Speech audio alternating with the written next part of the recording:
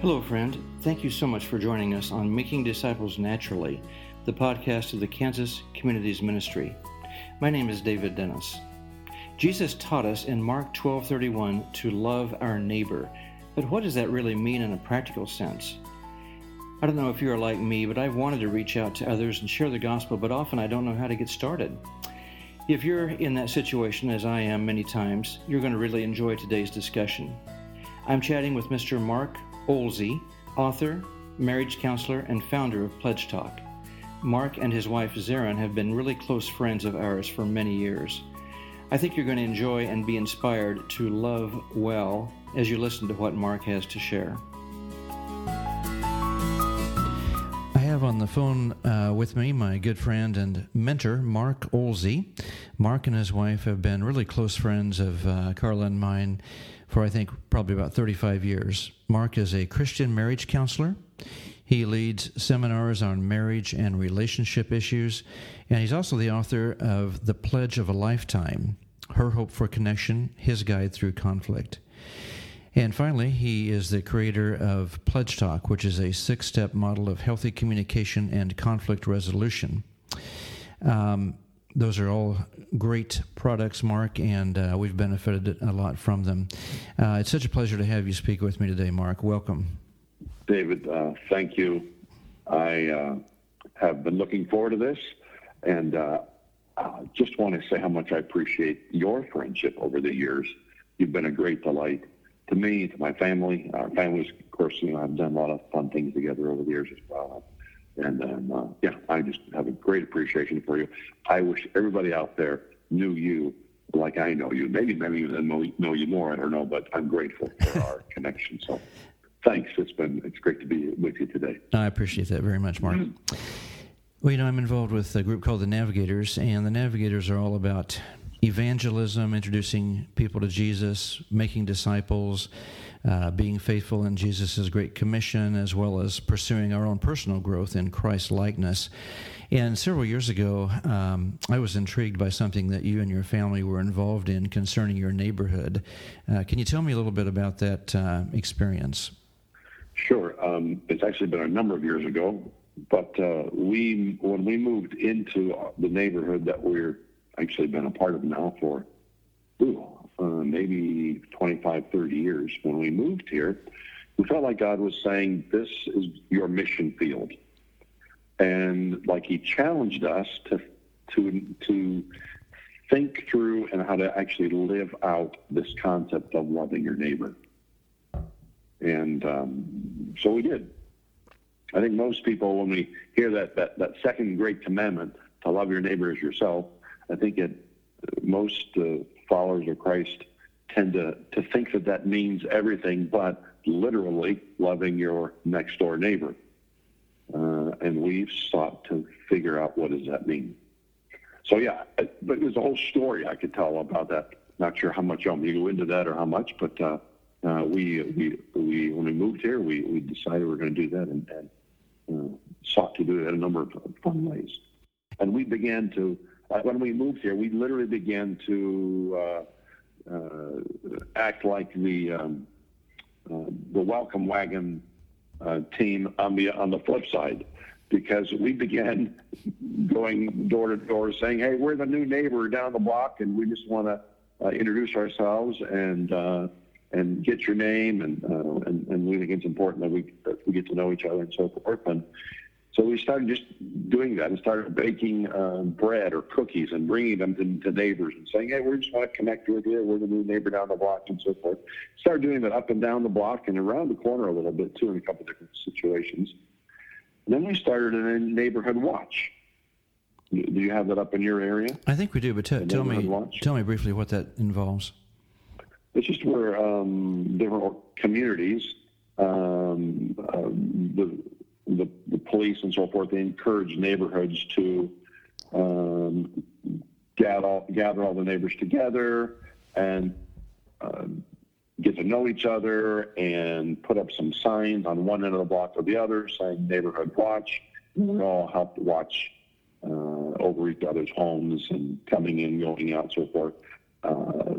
to help make the neighborhood more safely. So we decided to implement that in our neighborhood, but we did that largely actually to get to know our neighbors some more. And in the process, the funny thing was we began finding that people had been living next to each other for years and years and years and did not know each other's name right next door. Wow. It was mind-boggling. Wow. Yeah, of course, I immediately feel guilty about that now, thinking around. I know some of the neighbors' names, but not all of them. So, yeah. So tell me how that developed then. You took things to people, you developed the Neighborhood Watch program, you were involved in that, and then what happened next?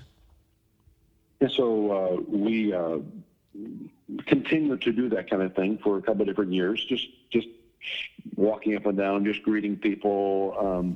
We'd go out and see a neighbor working on uprooting a tree or something. I would go over there just to help them and just to be relational, just to love on our neighbors. Eventually, we started doing a few other things.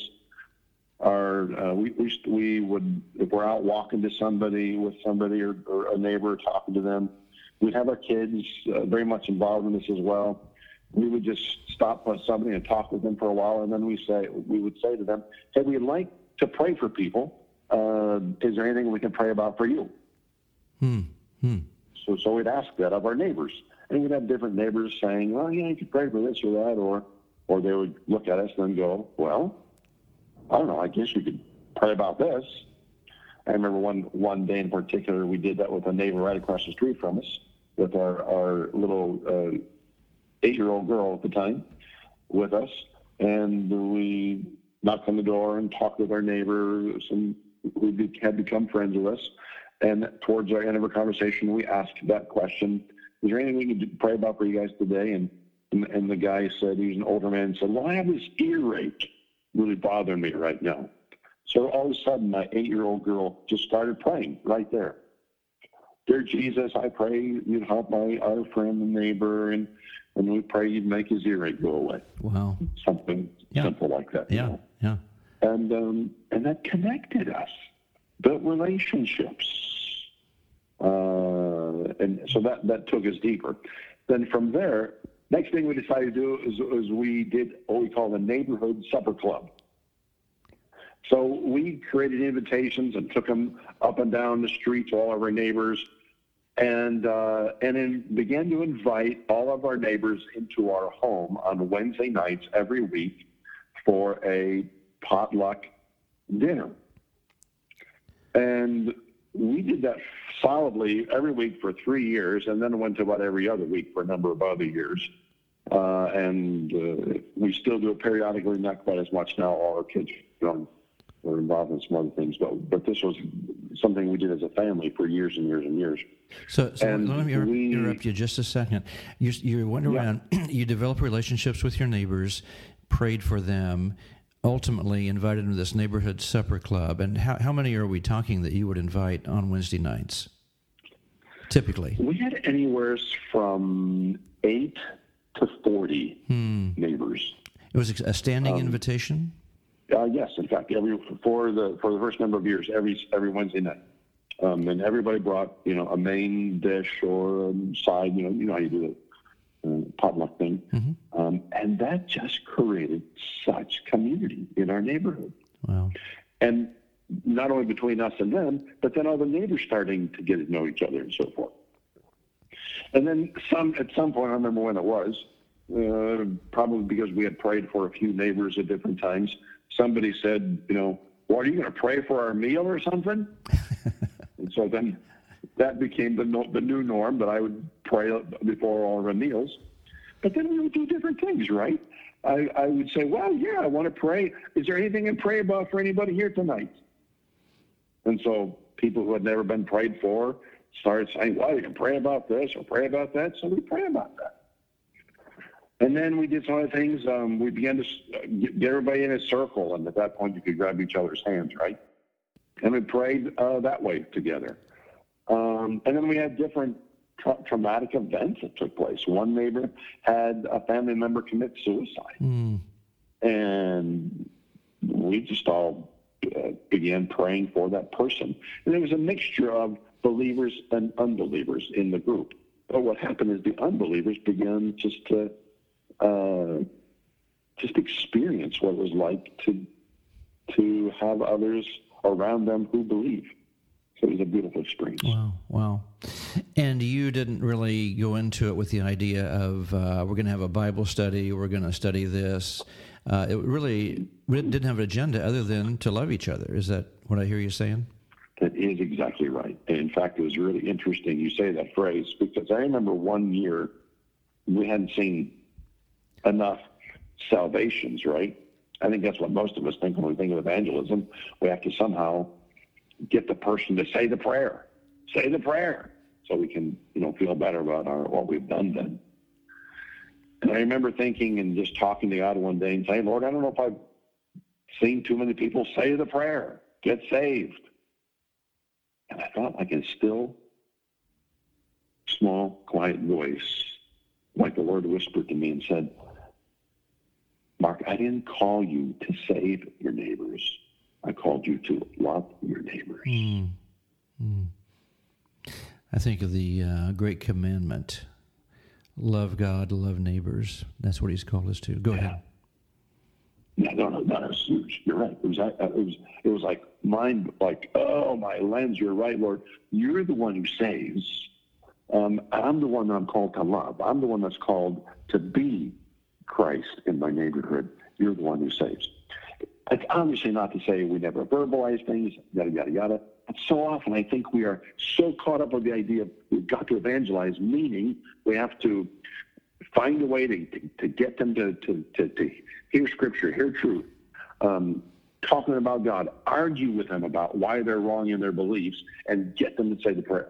But I think so often, in my opinion, in my experience, we have pushed so many people away because that's been the predominant aspect of our evangelistic efforts, as opposed to being lovers of our neighbors and friends and community and people around us who don't know Jesus, to be lovers first. Right. I can hear people saying in their minds, but we really need to spread the gospel. I mean, we really need to tell people about Jesus. And your answer to that, as you've said, is you lay the groundwork. You love people. That's why Jesus came, to love people. And that should be our focus first. And then out of that, hopefully will come an opportunity. Jesus said in John 13:34 and 35, "A new commandment I give to you, that you love one another. By this all men will know that you are my disciples, if you have love for one another." Jesus himself demonstrated his love to all people by healing them, listening to them, caring for them, and ultimately dying for the sins of the world. Again, I don't know about you, but I was very encouraged that I can begin to impact other people's lives right now in my neighborhood today. Maybe because of the sheltering in place order, we can't have dinner parties right now, but at least we can start walking in our neighborhoods, loving people where they are, asking if we can pray for them, and serve them in whatever way possible. Join me next time as Mark and I discuss more about how to love well and how Jesus can love people through us. Contact information for Mark Olsey is available in the show notes with this podcast. For more information about our ministry, check out our website, kansasnavs.org, or our Facebook page under Kansas Communities Ministry. And be sure to drop me an email at radio@kansasnavs.org with any comments or questions. Join me again next time as we learn more about making disciples naturally.